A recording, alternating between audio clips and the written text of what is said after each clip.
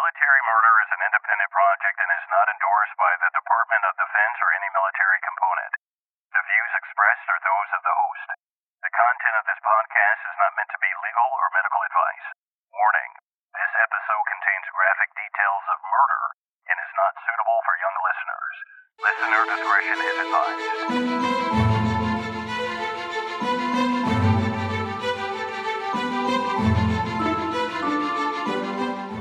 Welcome back, True Crime Army. I am your host, Margot, and this is Military Murder, a show where I focus on crimes committed by military members and veterans. But don't worry, you don't have to know anything about the military to listen, I promise. You just have to be a true crime enthusiast, and if that's you, welcome home. Holy hell, I cannot wait to be done with Israel Keyes because he was just such an SOB. And to learn that everyone around him thought he was just hunky-dory normal father of the year makes me cringe. But I started it, so I gotta finish it. So here goes. On today's episode, I will tell you all about Israel Keyes' upbringing, his time in the military, and his home family life with his daughter, her mother, and ultimately the woman he was dating when he was arrested. Join me today as we learn more about the double life of Israel Keyes. Now, let's dig in.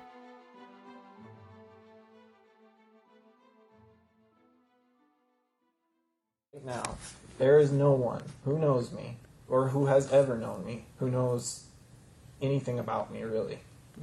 They know they're going to tell you something that does not line up with anything I tell you because I'm two different people, basically. And the only person who knows about what I'm telling you, the kind of things I'm telling you, is me.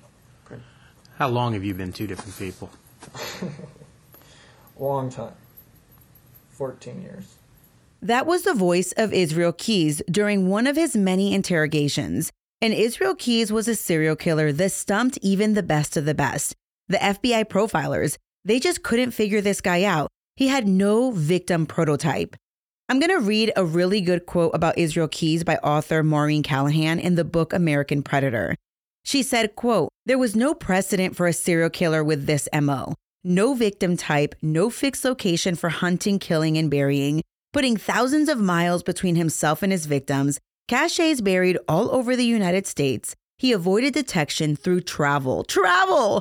They thought about how onerous travel itself could be, booking flights, clearing post 9/11 security and searches, hoping a flight isn't delayed or canceled, doing the paperwork involved in renting a car, and then relying only on paper maps. No Garmin, satellite, or Google. Checking into a hotel or setting up a campsite. Filing for hunting and fishing licenses, to say nothing of successfully finding a victim or victims while trying to retrieve some cache buried months or years ago, the locations only in his head. Then, expertly disposing of his victims' remains and leaving no evidence behind. The sheer efficiency and time management Keyes displayed was staggering," end quote. So, who was this guy, and how did he learn how to be so patient and low-key? Well, for starters, Keyes was a student of crime books. Yep, he admitted to investigators that he read 2 books. Well, he read more books, but these are the 2 that really shaped him. One was called Dark Dreams, Sexual Violence, Homicide, and the Criminal Mind by Roy Hazelwood. And the second book was Mindhunter, Inside the FBI's Elite Serial Crime Unit by John Douglas. Apparently, in the book Dark Dreams, the author describes traits specific to sexual predators, 2 of them being no prior criminal history and compulsive driving. Wait, what? When I first read about this in the book American Predator, I was shocked. Like, what in the hell? Compulsive driving? Well, the author of Dark Dreams explains that compulsive driving is a shared tendency in psychopaths because of their need to be in control. Driving offers a form of freedom, while also offering visual stimulation, because sexual predators are often bored just sitting around. And wait for it, apparently, when a sexual predator isn't offending, they are not dormant. They will spend their time looking for their next victim, organizing their tools of the trade, or somehow planning, which if you think about it, this is truly terrifying. Keyes also idolized other serial killers. His favorite, Ted Bundy. Another thing the FBI learned as they studied Keyes was that he took different traits from different serial killers. Ted Bundy killed across the country. Buffalo Bill, he kept kill kits. Another serial killer who was a truck driver kidnapped and killed in one state and then dropped off the body in another state. Keyes admitted that he had at one point considered becoming a police officer because he thought, what better way to hunt for victims? And as we'll learn in a little bit, Keyes did go on to serve honorably in the Army. So of course, you're probably really wondering, tell me more about Keyes' background. Well, after Keyes was arrested, of course his attorney and many others wondered if Israel Keyes was of sound mind. And with that came an exam by a forensic psychologist. On April 27, 2012, Keyes met with Dr. Ronald Roche to discuss life. Together with Keyes' responses and interviews of Keyes' close contacts, the FBI was able to put together a picture of Israel Keyes, at least who he was from the outside looking in. Israel Keyes was born on January 7, 1978 in Cove, Utah, to mother Heidi and John Jeffrey Keyes. Israel Keyes would go on to be the second oldest of 9 children. There were 5 girls and 4 boys. Israel was named a biblical name, which means God perseveres or someone who wrestles with God. Heidi, Keyes' mom, was born Heidi Hankinson, and she was from Los Angeles. She was adopted as a child to an older Mormon couple that had been married for 17 years by the time they started their family. Heidi was described as a loner and appeared to be an only child, which is probably why she enjoyed the company of adults rather than other kids her age. But she did spend most of her childhood participating in Girl Scouts, which couldn't make her too much of a loner, but I guess I could be wrong. I was never a Girl Scout. John Jeffrey Keyes was a pretty good handyman, both for work and his free time. He liked to be with family, and he was also Mormon. He even spent time on a missionary trip in Germany. Heidi and John met as teenagers, and they were married when they were in their early 20s. Once married, they moved to Utah because they both enjoyed the simple way of life versus the hustle and bustle of city life. They would go on to have 9 children, but they hated hospitals, so all the kids were born at home. The couple also didn't believe in medicine or hospitals or vaccines, so they stayed as far away from that as possible. Another thing they didn't believe in was traditional schooling. They didn't want their kids' minds to be corrupted, so they homeschooled everyone. And by the way, Heidi would treat all ailments with herbs and oils. She believed that peppermint tea and a warm bath, which probably didn't come often, could cure it all. Oh, and by the way, since the kids were birthed at home and the parents didn't believe in even the government, the kids didn't even have birth certificates or social security numbers. Okay, put a pin on that because I'll talk about that a little bit later. Anyway, let's rewind a bit. Their first child was a daughter born in 1976. Keyes followed 2 years later in 1978. And while everything seemed normal to Heidi and John, one of their neighbors called authorities when they got worried. They were wondering, why the hell do we never see the kids outside? Which is a little interesting, and you wonder if there is more to that story. But anyway, once authorities came snooping, the Keyes family was like, well, that's enough of that. So they moved to Colville, Washington, and they bought 160 acres where their closest neighbor wouldn't even know their names. In addition to the big move, the Keyes family quit the Mormon church, unclear why, but in Washington, they started attending a church called the Ark. The Ark was a militia-based white supremacist anti-Semitic church. So let's go back to the 160 acres. 160 acres sounds amazing, right? The thing is, there was no living structure on these acres, but because John Jeffrey was so handy, he decided that he would build the house on his own. But where would the family live until the house was built? Well, they rented a 1-bedroom cabin. The thing about the cabin is that it had no heat, no indoor plumbing, and no electricity. And the family would live here while they continued to add kids to the family for 7 years. And there was like a new baby popping out every 2 years. Oh, and Papa Keyes, well, he was hardworking, but in my personal opinion, not hardworking enough. The man, apparently, instead of working on the house more quickly, well, he spent many of his morning hours in the woods praying. I mean, let's be honest, he was probably just trying to get away from all them kids. But anyway, back at the cabin, no electricity meant no TV, no phone, no computer, a small amount of friends, and a ton of cats and dogs. The kids were forced to memorize scripture, wear nothing but hand-me-downs, including shoes that were too small for their feet, and they were forced to babysit each other. They were also free laborers. They were farming and chopping firewood. Keys, as the oldest boy, became the man of the house because his dad was always away from the home, and his younger siblings really looked up to him.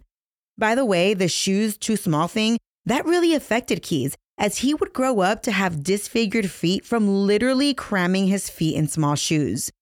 Keys, at a young age, learned how to cook, clean, sew, and braid hair. Well, eventually, as the cabin in the woods got crowded, the older kids had to live in tents outside during the warmer months, which meant that from April through November, the kids had to sleep outside in tents. What happened during the winter months then? I'll tell you. Heidi traveled with the kids to her home state of California. There, they stayed in their grandma's trailer in Palm Springs. Well, more about Israel Keys. The family had always been gun nuts, and Keys had been handling them since he was 6 years old. Unlike most first graders, Keys memorized everything he could about guns, their make, their model, their operating functions. He even knew the laws on guns, which were banned and which were good to go. I mean, let's be frank, the kid had nothing else to do, so go figure. But wait, while Keys didn't have a TV, his granddad did give him a gun, and Keys somehow got his hands on a magazine called Guns and Ammo. So it was probably his only connection to the outside world. And it was guns that would be Israel Keys' shoo-in to crime. I mean, breaking and entering was his entry-level crime that we know of, but eventually he would break into homes to steal guns and eventually sell them, and this was when he was just a kid. But I guess he was tall as hell, so no one ever questioned him about why he had these guns. But for Keys, it wasn't always real guns. Sometimes he used BB guns, and sometimes he brought his younger sister with him into the woods to shoot BBs at people's houses. She was also one of his accomplices during some of the break-ins. For a hot minute, Keys kind of felt like he could be himself around people, mostly kids his own age or his siblings. But once his sister became a blabbermouth, he stopped bringing her around. And then there was that one time that he tested out one of his buddies. He was with his friend out in the woods, and Keys shot a cat. He can't remember if it was a cat or a dog. The kid who was with him lost it and never hung out with Keys again. But that wasn't the last time that Keys did something like that, no. One time, out of pure anger because the cat kept getting into the trash, he grabbed his very own household cat, he grabbed a gun, and went out to the woods with a friend. Keys tied the cat to a loose leash from the tree and then shot the cat in the stomach. The cat then ran around and around and around the tree, ultimately crashing into it and vomiting. The kid who was with him also started vomiting and eventually told his dad, who in turn told Keys' dad. In Keys' confession, he admitted to the investigators that that was probably the last time anyone went into the woods with him. By the time that Keys was 15, he had had enough of tent life with his family. So he began to build his own cabin in the woods, about a mile from his parents' house. His mom didn't want him to move out on his own, but she really had no say at that point. Keys finished building the cabin when he was 16, and now that he was living alone, he could come and go as he pleased, which is great for an up-and-coming serial killer. The elder Keys didn't want to be put to shame by his teenage son, so he got his act together, probably stopped praying so damn much in the woods, and finished up the family house, and that's when they moved in. But the house wasn't anything to write home about. Meanwhile, back at his solo cabin, Keys took it upon himself to hone his craft. He would later reveal that that's when he began hunting anything with a heartbeat. During his hunt for animals, that's what he was hunting at the time apparently, he learned how to stay uber still, or else make his position known, which is eerily similar to Canadian serial killer Russell Williams. Remember, he used to sit still for hours just to prank his roommates? And hunting, as Keys put it, allowed him the opportunity to stalk people. He loved the idea of watching humans while they had no clue he was looking at them. Keys' first time in trouble with the law came in 1994 when he was just 16. He got busted for shoplifting. And that's when mom and dad put their foot down. They ransacked Keys' cabin, found a bunch of stolen guns, forced him to not only return home, but they also forced him to return the guns and then repay the victims. Now that he was back at home living with a generator, a cooking range, and propane lights, Keys made it known to his mom at least that he was not about that life. He didn't want to be like his mom and dad. Keys' dad had already tried to distance himself from the arc, So in 1994, when Keyes basically told his parents that organized religion was not for him, Keyes was shocked that his father disowned him. But Heidi, she was a mom through and through, and she still cared about her son, but she was smothering with her religious beliefs. By the time Keyes was 18, he was working construction when he fell for his boss's daughter. He wrote like a teenager would, basically about wanting to have sex with the girl. And when his parents found the diary, they flipped a lid and were like, you cannot see that girl. Other older Keyes kids during this time, they were also acting out. And by acting out, I mean they were acting out in the typical sense. They were probably like, we don't know much because we are sheltered as hell, but we feel like we're missing out. And with that, the Keyes parents were like, oh, hell no, these kids think they're going to get a personality. We have got to go. So they packed it up and moved to Maupin, Oregon. But Keyes did not initially go with the family. He stayed behind for a month. Keyes would later tell his girlfriend, the boss's daughter, that his mom was too controlling. And despite being disowned by his dad, Keyes eventually moved to Oregon to help his dad build yet another house. But apparently, Keyes' father would build houses, the family would live in them for just a moment of time before they were off to build another house and again forced to live out of Tent City. Again, with no electricity, just living off the land. In 1997, the Keyes family moved from Oregon to Malone, New York, which is upstate. The house was in Israel Keyes' name. A year later, they moved to Smyrna, Maine, and the family joined a new way of living among the Amish. But when the family moved to Maine, Keyes had had enough, and he stayed alone in the New York house. Because Israel Keyes had been homeschooled all his life, he decided to take a few classes to basically get a GED. He was good at all subjects except math, but Keyes was exceptionally smart, having the ability to teach himself almost anything.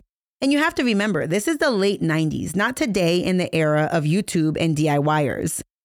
Once Keyes had his school credit, in 1998, he drove down to New Jersey, and at the age of 20, he joined the Army. One of the things that I found absurd is that according to author Maureen Callahan, Keyes was able to join the Army without a birth certificate and without a social security number. Now, I don't really think that that's possible, especially not back in the day when your social security number was written in your PT gear at boot camp so as to not get lost. But what do I know? That's what has been highly publicized. But anyway, during his time in the service, Keyes was an infantryman, first stationed at Fort Hood, then at Fort Lewis. He deployed for 6 months to Egypt. The thing about military life is that Keyes strived in that structured environment. Remember, for all his life, he lived in complete chaos and disassociated from reality. So joining the military, there were a lot of firsts. His first time drinking, his first time doing drugs, LSD and cocaine specifically, his first time paying for a prostitute, his first time learning about pop culture and sports. Can you imagine this? So imagine this situation. Guys are sitting around on a Sunday trying to watch a football game, yelling at the TV. Meanwhile, Israel Keyes is sitting there thinking, what in the hell are these guys yelling about? Well, once Keyes tried the booze and the drugs, he liked it, at least initially. It is said that at one point, Keyes spent $100 a day on cocaine. And then when it didn't make him feel good, he stopped cold turkey. But it wasn't just about feeling good when he did drugs. Keyes felt that he lost too much control of himself, and that was not okay with him. But the booze, he thought he could handle the booze. It gave him confidence to speak to others and mingle among his military buddies like normal people. Then there was that one time, though, that he got busted on base for a DUI in February of 2001. That was when Keyes decided that maybe he shouldn't drink in all environments. For example, he definitely didn't want to drink around his family because there were way too many people to push his buttons, and he didn't want to lose control. For the DUI that he got on base, Israel Keyes got a 1-day sentence and paid a $350 fine. And it was while Keyes was in the Army that he and his Washington State girlfriend got engaged. Yep, they had lived apart for all these months and years, but at this point, that was his girl and they were engaged. So now you had this fiance back in Washington. She had never had sex with Keyes. So homegirl was thinking that Keyes was out being faithful to her while he was in the Army, but no can do, amiga. In true military style, Keyes became a playa. Keys was having sex with any willing partner and at least once even paid for sex. Another thing that Keys learned while in the military was that he was bisexual. No one knew, except he did get busted apparently by his last girlfriend after drinking and surfing the web, chatting up with others. So it's the year 2000. Keys is no kidding engaged, and he meets a single mom online. Her name is Tammy. But it's 2000. Tammy didn't just meet Keys on a dating website. She met him through a personal ad that was audio. The personal ad said that it was from a 21-year-old man looking for a white female between the ages of 18 and 25 in the Colville, Washington area. The thing is that Tammy was neither white, nor was she in that age bracket, nor was she close to Colville. But she reached out to Keys anyway, not really to try to connect with the fellow who put up the ad, but to let him know that there was an issue with it. Now, I had no idea about personal voice ads from the year 2000, but apparently that was really a thing.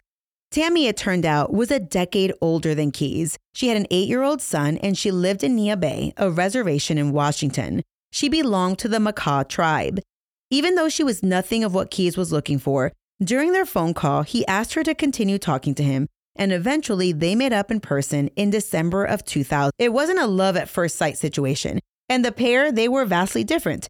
Keys was a tall white guy, and Tammy was half black and half Native American.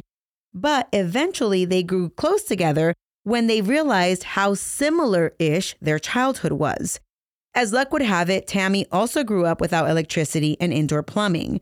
And the two of them, Tammy and Israel, loved to drink. Although, listen, Tammy had gone through her first cycle of Alcoholics Anonymous by the time she was 17 or 18 years old. But even now, in her 30s, she was still a drinker. But the two bonded, and within 2 months of dating, even while Keys had an entire fiancé, Tammy got pregnant with Keys' child. Keys was adamant that they were not ready to have a kid. He begged Tammy to get an abortion, but she was like, "No can do, buddy. You don't have to stick around if you don't want to." And Keys didn't want to. So during the pregnancy, they lost touch. Keys' fiancé was interviewed by the FBI, and she indicated that she visited Keys at Fort Lewis in spring of 2001. She immediately knew something was off, particularly because Keys didn't want to introduce her to any of his army buddies. Once she left, Keys told her that he couldn't talk to her because he was off on training missions, and then suddenly he would start calling her nonstop. I'm not sure how much planning they were doing for their wedding, but they were set to be married in late summer, early fall 2001. But then in May, Keys partially confessed to his fiancée. Keys told her he slept with someone else. He, of course, omitted the part about this other person being pregnant, but that was that, and that relationship soon ended.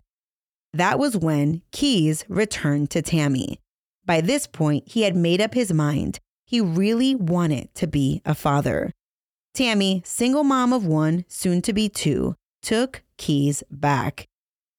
Keys left the military in July of 2001 and joined Tammy at Nia Bay on the reservation. He got a job with Parks and Recs, and Keys became a family man, becoming a father to Tammy's young son and then welcoming a baby girl into the family.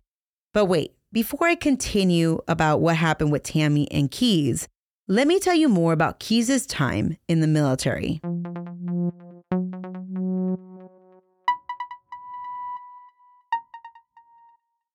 Hi, everyone. For anyone who follows me on Instagram, I recently posted a picture of me with my kiddos at Disney in front of the Disney Castle.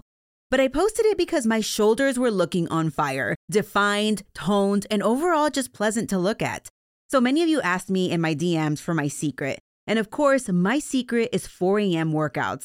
But I get the oomph to wake up at 4 a.m. and work out from my pre-workout drink called Energy Explosion. My pre-workout powder was created by world-renowned fitness guru Natalia Melofit. I have been following Natalia for many years now, and in fact, after my second C-section, I hired her as my fitness trainer, and she also helped me postpartum with my third C-section as well. So when she came out with a pre-workout supplement that didn't cause any of the jitters and the crashing, I knew I needed to try it. Energy Explosion helps with energy, and it keeps me going all through the morning hours.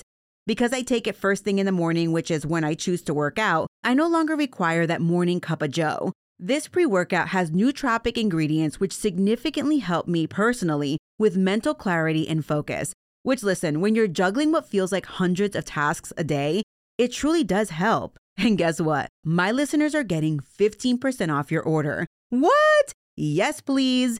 If you're ready to get the pump without the jitters, visit mbodysup.com and enter my code Mama Margo at checkout for 15% off your order. That's M as in Mike, body, sup as in Sierra, uniform papa.com. Add Energy Explosion to your cart and use my code Mama Margo, that's MAMAMARGOT,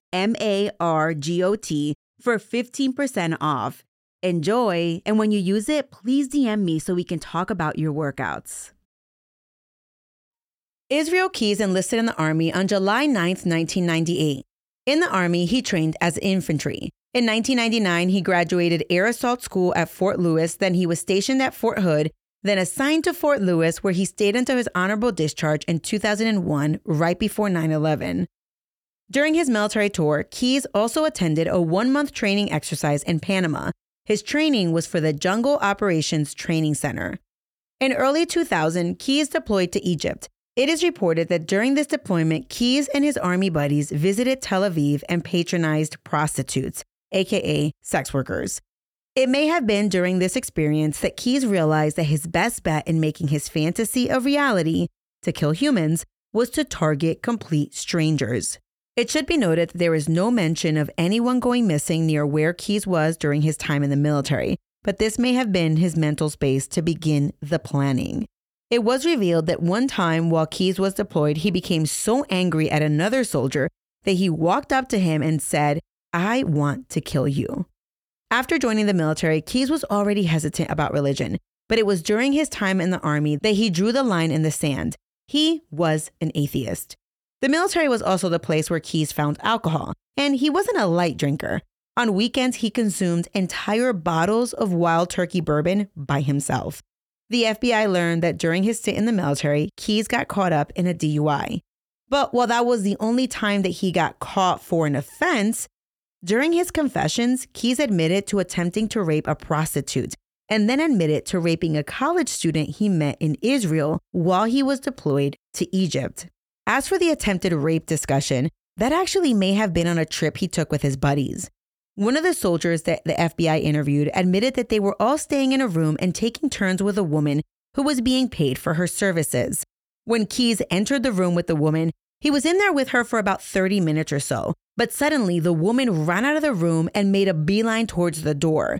The woman appeared frightened and she really wanted to leave, but Keyes blocked her exit and tried to get her to return to the room, and then tried to pay the woman, but all she wanted to do was leave. This incident was never reported to anyone, and Keyes never told the other soldiers what happened in that room. When the FBI reached out to people who knew Keyes when he served, they had good things to say about him. For starters, I read that when the FBI reached out to one of Keyes' old supervisors, they thought they were calling for a reference, and in fact were shocked when they learned he was suspected for murder. Keyes was a huge guy, over 6 feet tall, 230 pounds of pure muscle. Many thought Keyes was a super soldier. He was Mr. Know-It-All, Mr. Fix-Anything, Mr. Smarty Pants. And in reality, Keyes had the perfect ingredients to be a good soldier. During his service, Keyes received an Army Achievement Medal, and his citation said he served as a gunner and assistant gunner for 2.5 years. While the FBI dug to learn more about Keyes, they did find one guy who seemed to know what Keyes was capable of. The book refers to this soldier as Perkins. When the FBI caught up with this soldier friend, Perkins told investigators, "I'm not shocked that Keyes murdered. I'm shocked he got caught." Apparently, Keyes had shared his traveling bank robbery / kidnapping / serial killer dreams with this Perkins soldier. The soldier, though, well, he may have just taken it as a person trying to puff his chest. But deep down inside, he knew that Keyes was very capable.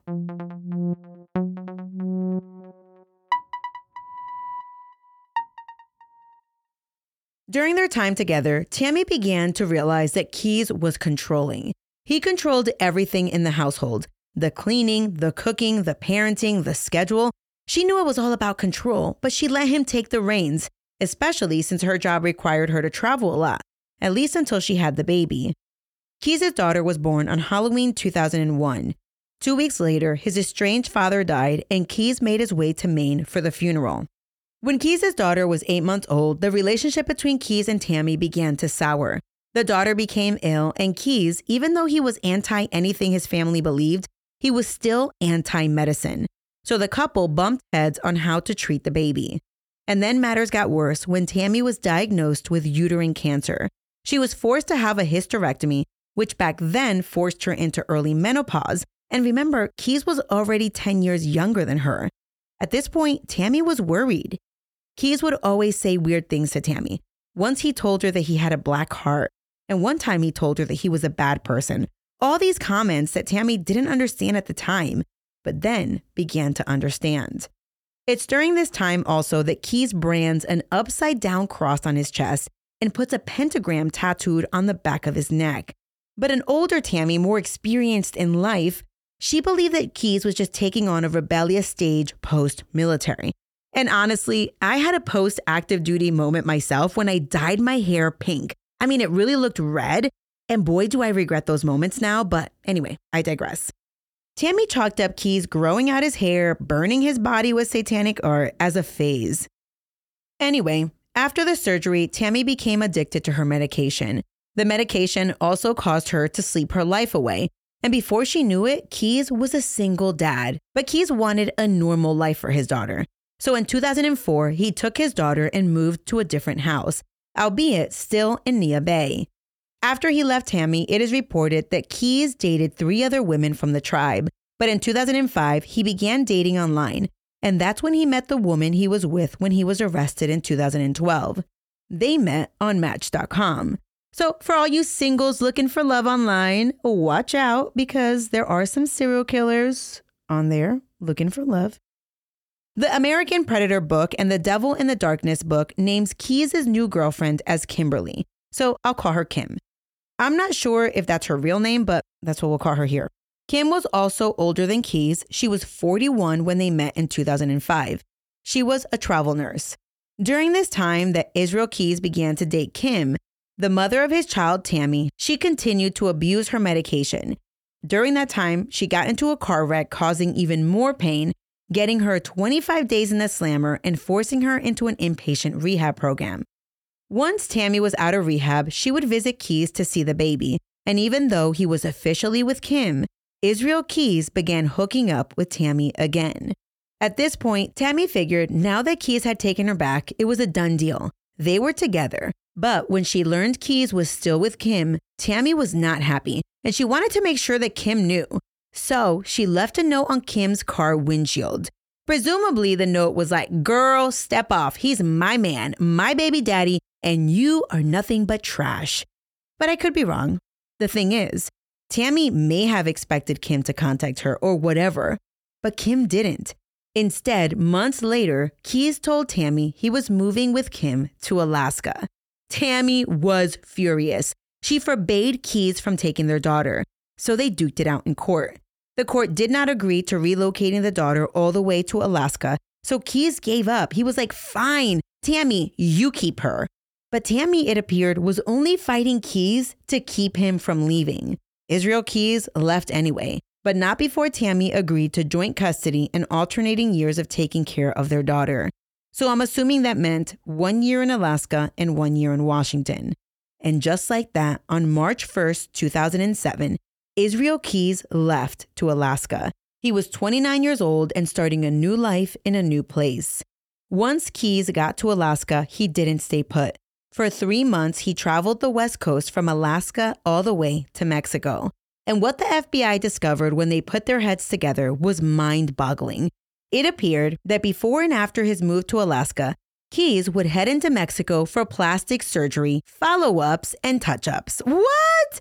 Yup. Apparently, he got a nose job, which is confirmed from people who described him in the early 2000s. They basically were like, Keyes had a huge nose. And if you look at pictures of him at the time he was captured, his nose wasn't so big. And on top of the nose job, and listen, I'm not anti-nose job, by the way. On top of the nose job, Keyes got a gastric sleeve put in or some sort of lap band / hunger control surgery. Authorities believe that Keyes got this specific surgery even though he was like not overweight at all, but they believe he got this surgery for nefarious reasons. Apparently, because he was going to be hunting people, he wanted to control his human need for food. He wanted to control his body's natural response to hunger. The less hungry Keyes got, the longer he could go hunting for people and doing what he needed to do to get in and out without stopping for food or to use the restroom. Oh, but wait, that's not all he got. Apparently, Israel Keyes also got Botox. What is going on here? This man sounds kind of vain. But Israel Keyes didn't get Botox for vanity purposes, no. He did Botox as a way to control sweating. You know, because sweating leaves behind DNA. I mean, these are all only theories the FBI went with on why a serial killer would spend time in Mexico getting plastic surgery on the cheap. So we'll really never know, but isn't that insane? The thing about Keyes is that he would admit to try to get into regular hobbies.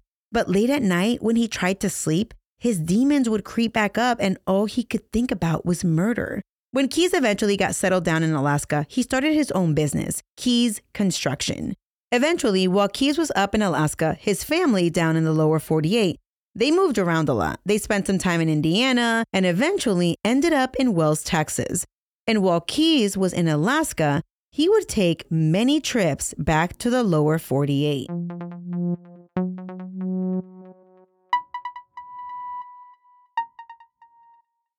Recently, I covered 2 unsolved cases, which I am sure caused you to pause and analyze your inner detective. Well, if you want to hone in on that inner detective, then you need to check out June's Journey.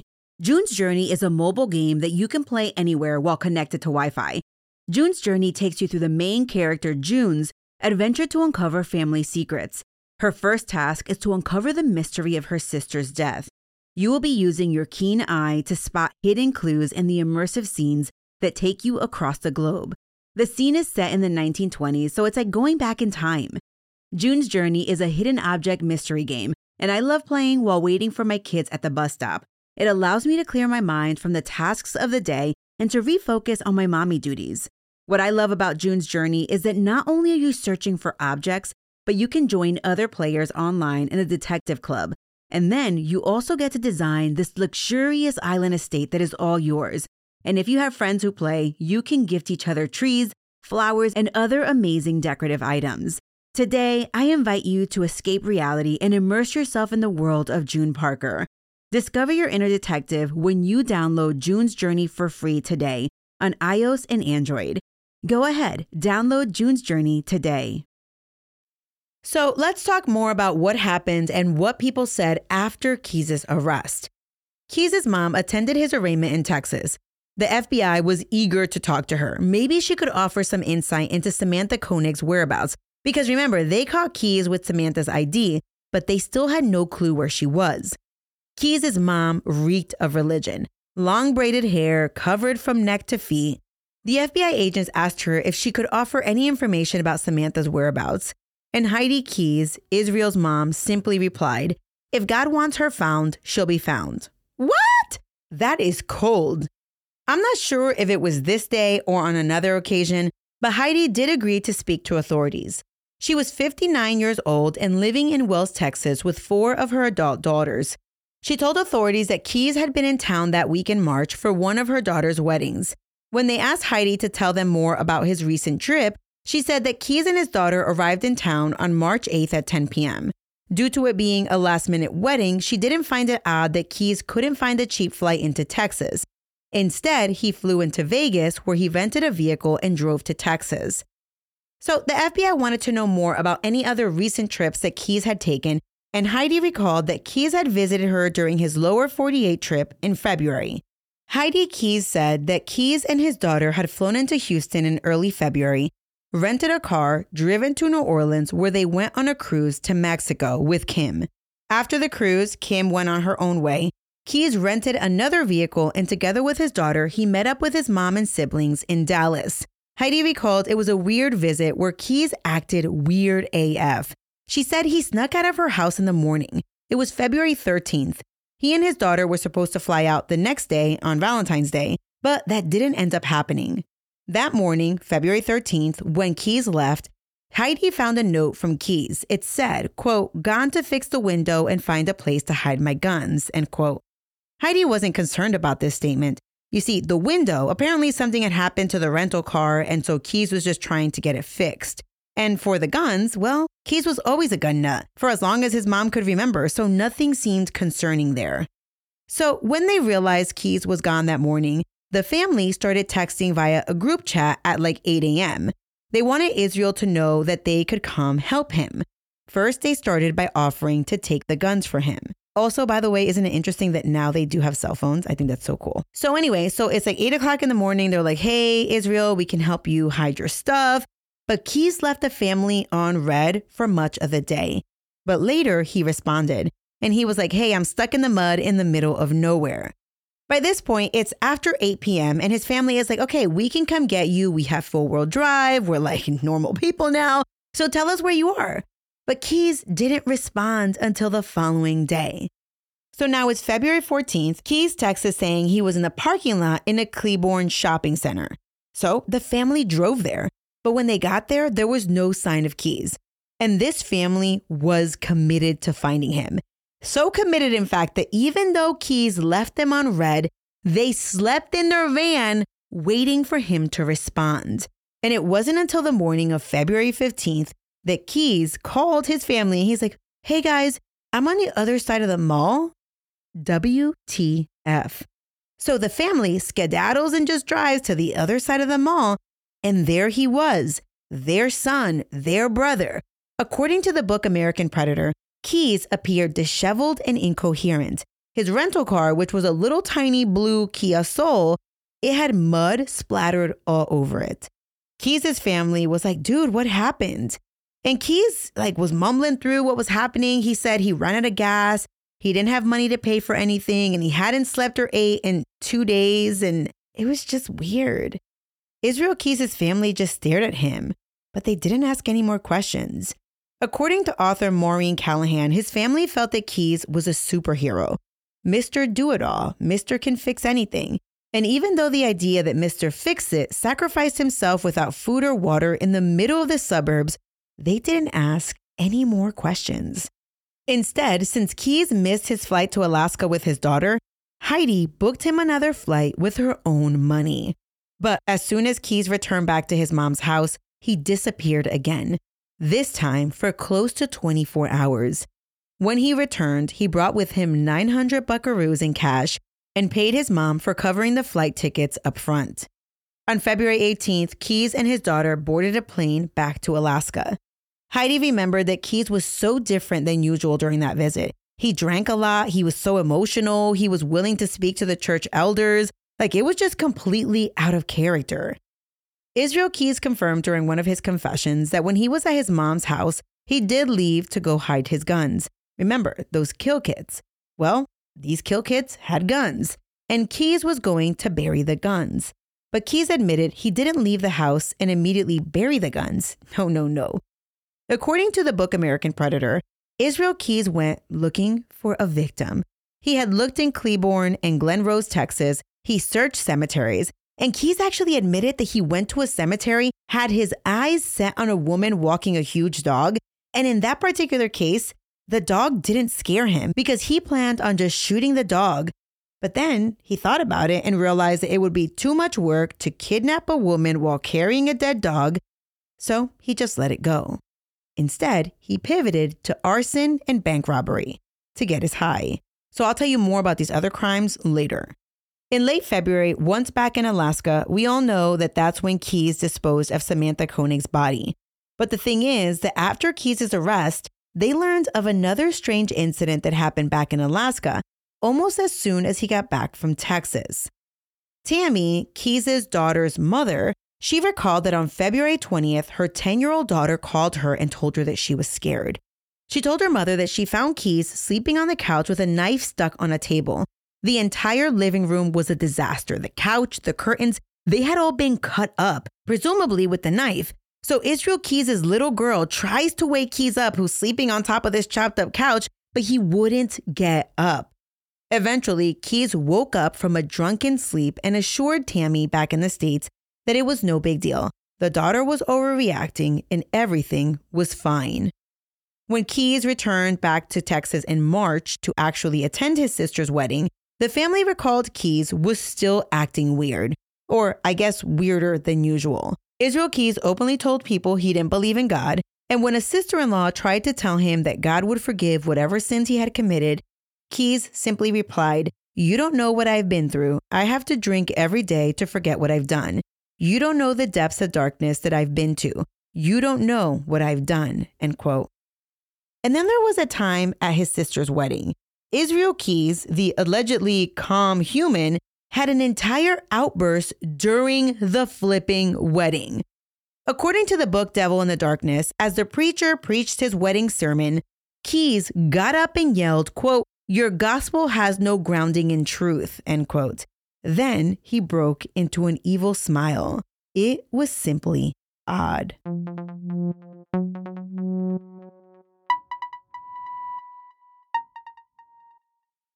Back in Alaska, the FBI was tracking down business associates, anyone who had done business with Keyes, and they found a ton of people who were willing to talk.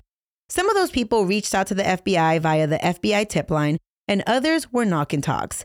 People who had hired Keyes in Alaska, well, they flooded the FBI tip line, but not with actual tips, just with concerns that the FBI probably had arrested the wrong guy. They said Keyes was a reliable contractor, always friendly. They allowed him into their homes without supervision. Clearly, he was not the monster they were portraying him to be.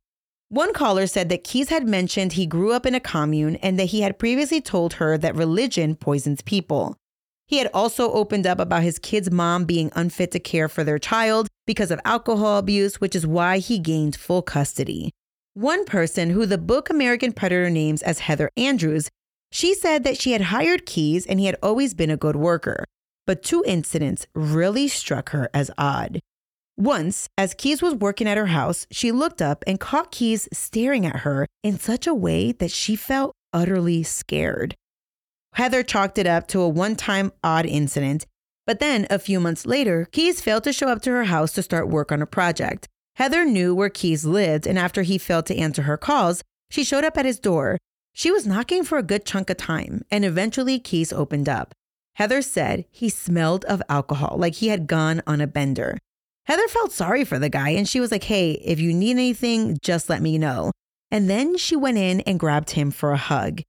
Heather recalled that Keyes let her hug him, but that he just stood there in her hug, arms down, limp by his side, almost as if he wasn't all there, like he was checked out. Another woman told authorities that she had hired Keyes for a job. Well, while he did the job well, something was off about him. She said Keyes couldn't have finished his job quickly enough because she was so glad to never see him again. And then there was the online user named Israel who was commenting all over news reports about Samantha Koenig when she was still just a missing person. Apparently, this online Israel had posted a 5-page response to a news website's posting of the surveillance video of Samantha being abducted from the coffee kiosk. Keyes eventually confessed that he was feeling pretty confident after Samantha's murder, so confident, in fact, that he even used his first name to comment online his own theories of Samantha's disappearance on the Anchorage Daily News website. When Israel Keyes' home with Kim was searched, they found several filing cabinets in the basement filled with travel records, receipts, and taxes. During interrogations, Israel Keyes told investigators that there had been 3 laptops at home. 2 were still present, but one of them he got rid of. The FBI originally didn't think they'd find anything on Kimberly's computer, but they were wrong, because when they searched it, well, on that computer, authorities found hundreds of faces of missing persons. According to the book American Predator, the pictures were attached to newspaper articles of missing people, but some were pulled off of Facebook. And among those pictures were pictures of the couriers and pictures of Samantha Koenig. Once they ran all the faces, they could identify 44 people using software. 11 were teenagers, 10 were small kids, and 2 were only 1 year old.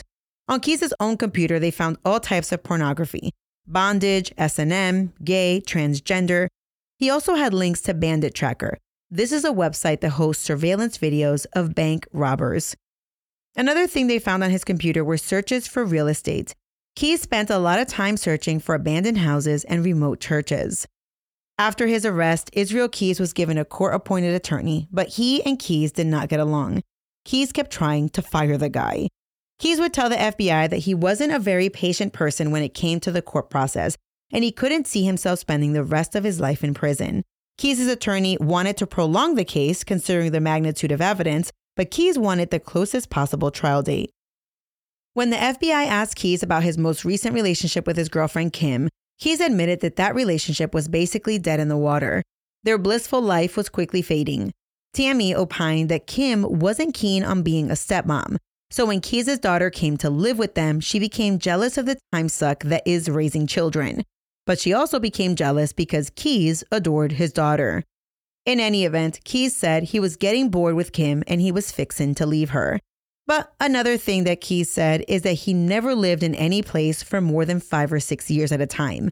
Having lived in Alaska for 5 years by that point, he had been itching to leave. So guys, that's really what we know about Israel Keyes in a nutshell. Next time, I'll pick up with other Israel Keyes crimes, including arson, bank robbery, and some unsolved murders that might be connected to Israel Keyes. And that's where we'll start next time on Military Murder. And don't worry, I will wrap up Israel Keyes on the next episode, although there might be a few bonus episodes on Keyes in my Patreon and Apple Premium, but those are going to be like just miscellaneous things.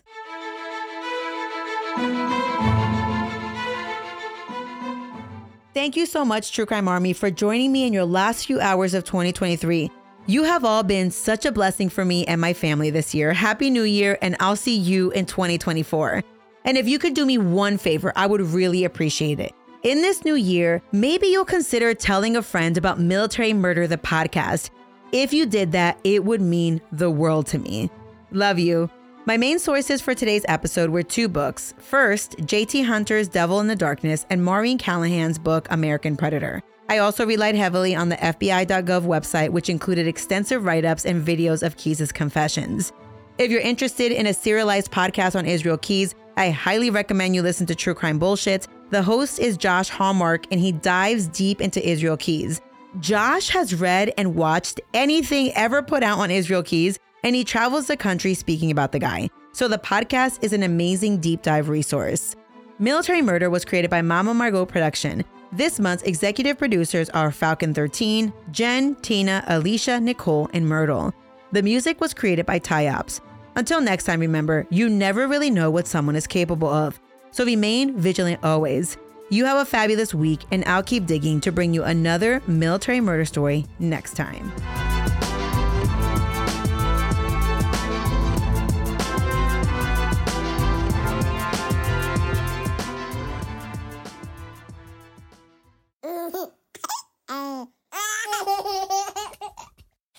Mama's working on her podcast. I don't want to.